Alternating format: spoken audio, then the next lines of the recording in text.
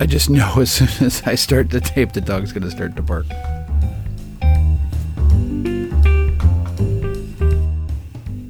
Why is it I can never remember what I'm supposed to be doing when I'm doing it here?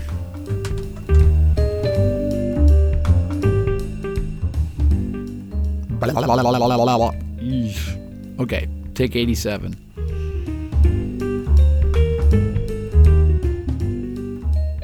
Testing 1, 2, 3 on my mic. Yeah, it's just me, everybody.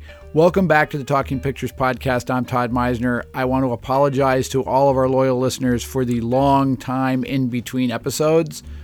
A lot of things have been happening, a lot of moving parts, and we just weren't able to get into the studio, and I apologize for that. That's my bad. But we're going to get kind of heavy into this again. I'm taping this episode right now, which is kind of a personal episode. We're going to tape an episode this afternoon, and I'm really excited about that episode. But this is a really personal episode, so bear with me for a second. It will give you a little bit of an explanation as to one of the reasons why we've been off. And I want to thank my niece Maureen for sending me a text message the other day asking me where to find the podcast. And it really reminded me, boy, I got to get off the schneid. I got to get to taping some episodes. Even if it's just me, if I can't get everybody, the gang into the studio, I think the podcast really benefits from the cast of characters that run through it. But if we've got to just me interview somebody, then that's just the way it's going to go. But we're going to make a consistent effort to get people in the studio, Todd and I, and get the podcast back up and running on a more regular basis, so you have that to listen to as you're driving to your assignments on the Iowa caucuses or wherever you are. We want to be able to entertain you and give you some conversation to listen to. But I want to thank Maureen for sending me that text message, which was all she wanted to know is where to find the podcast. But it really reminded me that I really need to get started and get back to it. So anyway, things have changed. And let me tell you why. About 2 months ago, my boss came to me and pitched the idea that I become the associate editor of the paper. And that's some pretty heavy stuff. I have always tried to lead in any way, shape, or form from any position that I have ever had. Be playing baseball, or I try to lead and help people get better and get us to the finish line. And that's just the way I operate. So I was flattered and scared at the same time. So we talked about the parameters of the possible move. And then it was home to talk to my wife about it. And we talked long and hard. We contemplated not doing it. We contemplated doing it. And we tried to figure out where all the changes would be and the benefits and the negatives. And the negative is clearly obvious that after 30 years in the photo department, and even more so than that, before my life here as a photojournalist, it's who I am. My heart beats to the clicks of a camera. I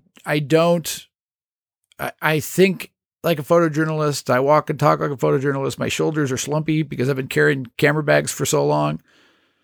But Matt saw something in me that I've always seen in myself, and gave me the opportunity to do it. So we thought long and hard, and there'd be collateral damage no matter what we did. The least amount of collateral damage would be to do this. And it offered me an opportunity to experience something I've never experienced before, and to learn things I've never learned before, and lead from a completely different place, and be in on decisions that need to be made. Nobody comes and gets the director of photography when they got to make decisions, but the associate editor gets to follow the associate managing editor in the room when the decisions are being made. And I like being in that position. I think I have something to offer.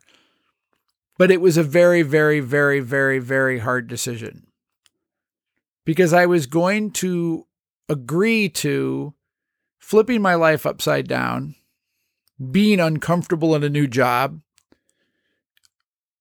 and being taken out of the place where I was most comfortable. I mean, these were my people. I grew up in the business standing next to Gary Krambeck in the darkroom, and then sitting next to Gary Krambeck when we had computers. And I've helped Meg get started, and I brought Jessica here, and the energy is just, that's what I fed off. I fed off these people's energy. And I think that I am a better photographer for having hired these young, energetic photojournalists, because their energy inspired me to have energy and to keep pushing the boundaries visually, especially portraiture and storytelling. And to help them get better. It was just, that was my vibe. That was what I thrived on. I loved my job. And I was agreeing to learn to love something new and add something, a new experience. So we thought that the benefits outweighed the negatives. So we agreed to take the job. But then it was about a week before everybody found out. And so leading up to this decision or this announcement, I imagine my last week as director of photography was a lot like anybody who's retired from a job and knows they're going to retire. I wasn't retiring, but I was moving to a new position in the paper, and it was going to be a lot different. So I imagine people who retire think, oh, this is the last time I'm going to do this, and this is the last time I'm going to do this. But what it also made me realize was how lucky I was, because I know a lot of men and women who have been laid off from their jobs in journalism, and they don't know that they're going to be laid off, and they get the call on a Monday or something, and they didn't get to think about what the last thing they did was.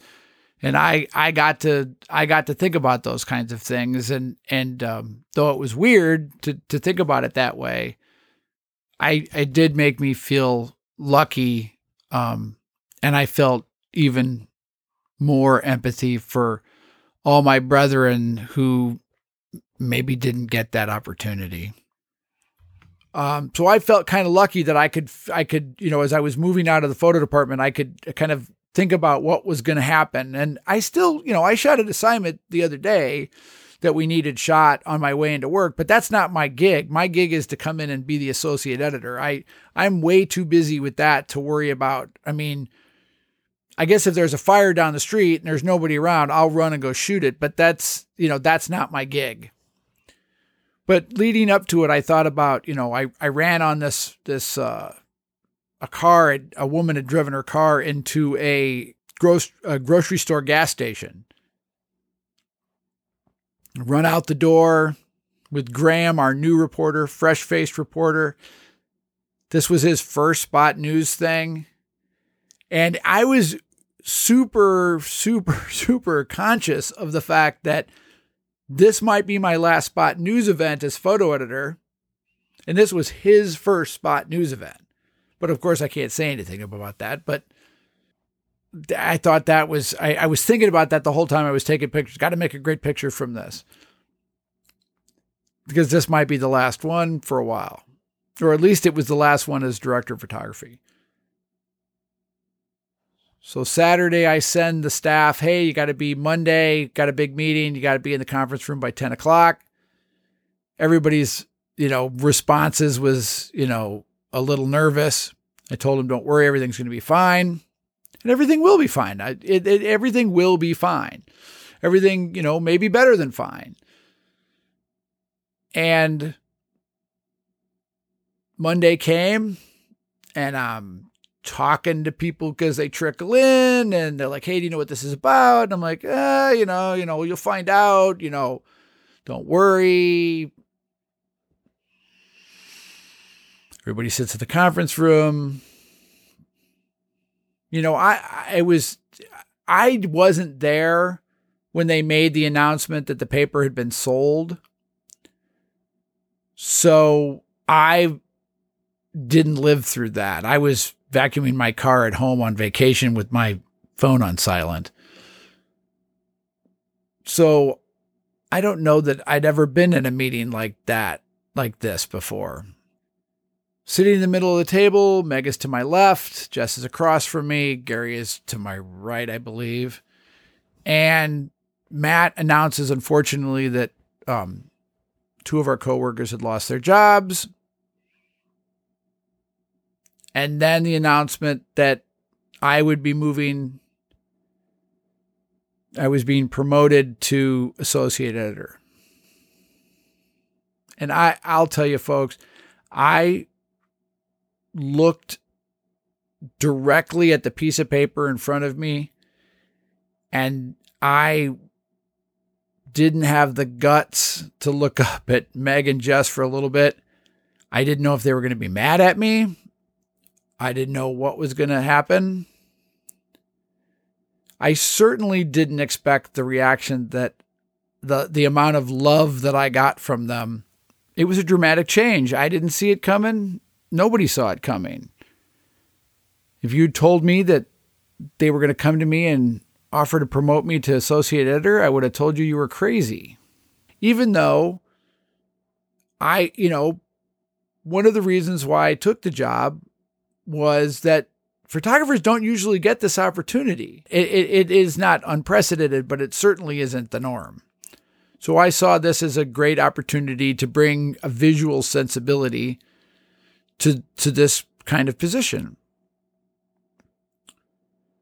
But as I was sitting there, I glanced up at Meg, and she had tears in her eyes. I peeked up at Jess, and she had tears in her eyes.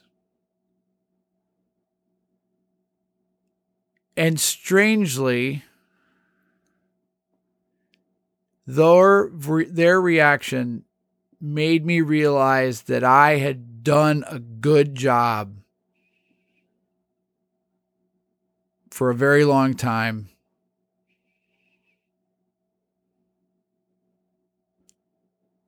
And that they really cared about me being their boss. And that was only reinforced a few days later when Meg posted this on her Facebook page. I asked her to read it for you.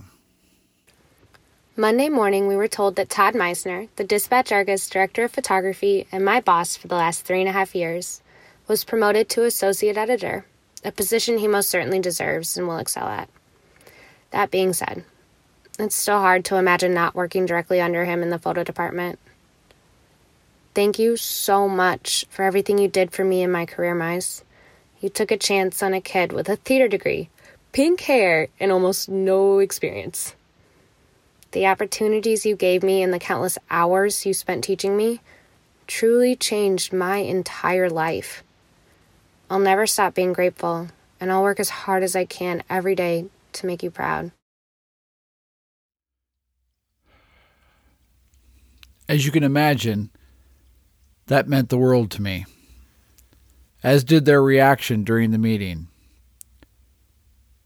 It certainly was upsetting to see them upset, and I didn't expect that reaction. So I reached over and quietly whispered to Meg that everything was going to be okay, and it will be okay. And they'll adjust to their new job as I adjust to my new job, and everybody will get into a new rhythm. and we will move forward, and they will take all the pictures, and I will try to make sure we get great assignments to them, and stories are always have great visuals with them, because those photographers will run out, and Kevin will send them out to be successful in the assignments that they do. So moving forward, it's different. My world is upside down. I'm learning a new job. I'm rambling on a podcast in my basement, but it's made me realize that I always need a creative outlet. And I was getting paid to be that kind of creative every day. And I'm still creative in my new job, but it's different.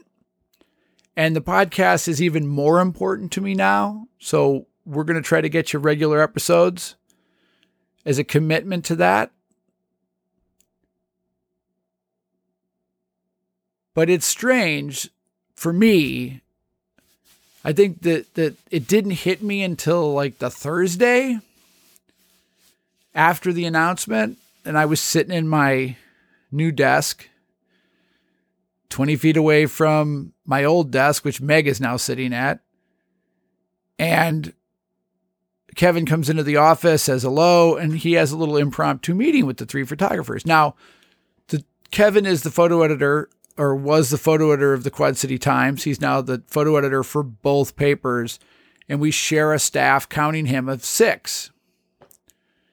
And that's really lucky in newspapers that are this size, that we have that many talented photographers producing great visuals. So we've moved me into a position where I am more valuable, and they will continue to take great pictures. But Kevin has an impromptu meeting. I'm editing a story or arranging for something or doing something, and I can kind of only half hear what they're talking about. And all of a sudden it hit me that this was the first photo meeting in 30 years that I wasn't a part of. And that was hard. But each day it's easier. Each day everybody's getting used to it, and we'll be successful moving forward. But I tell you this very personal story because I want you to understand why we've been off. Because the podcast has been harder and harder to do. And now we're going to have to commit to doing it a kind of a different way. And I don't control their schedules anymore. So they really have to we'll have to find time for them to meet Todd and I to an episode if they're going to participate. And I'd love to hear maybe down the line what they thought about this change. I mean, it's so new to them. I hired Meg in 2015. She had pink hair, didn't know which way was up, and now she's an award-winning photojournalist. I mean, talk about your amazing stories. I mean, it's unbelievable. I mean, if you've listened to the podcast since she started on this podcast, and actually we hired her, I announced her hiring or offered her job on the podcast. And if you go to Meg McLaughlin's Twitter feed, her pinned tweet is that day. And I'm tagged in that. So I get notifications about that tweet like 3-4 times a week still. And I don't know when she posted it, on the anniversary or something. And, we brought Jess all the way from Alabama. And, she's brought a whole really great vibe and to the newspaper, but the podcast is separate from the newspaper. It's not a property of the newspaper. We work at the newspaper, so we talk about our jobs as photojournalists, but it isn't, but it's not a product of the newspaper. So we need to find a way to get them on the podcast as we move forward, because I think they have a lot to say, and I think their energy is fantastic. And they bring a perspective, a 26-year-old perspective that I and Todd cannot bring. And we're going to have guests that I think will bring a lot to it. I want to thank you for sitting through this very personal episode. I don't really like to do episodes by myself. I think the podcast thrives on the chemistry of the cast of characters that wander through it. But I needed to do this podcast before we went and did any more podcast episodes, because things are different. And we're going to embrace the change. Change is good. If you don't change, you die. So we will live on. Podcasts will be a little bit different, but I think it will still have the same vibe that is the reason why you tuned in the first place. Thanks very much for listening, everybody. This is Todd signing off from the basement studio for now. Next week's episode, Phil Greer, formerly of the Chicago Tribune and currently the photojournalist in residence at Southern Illinois University. It's a can't miss episode. See you later. Bye-bye.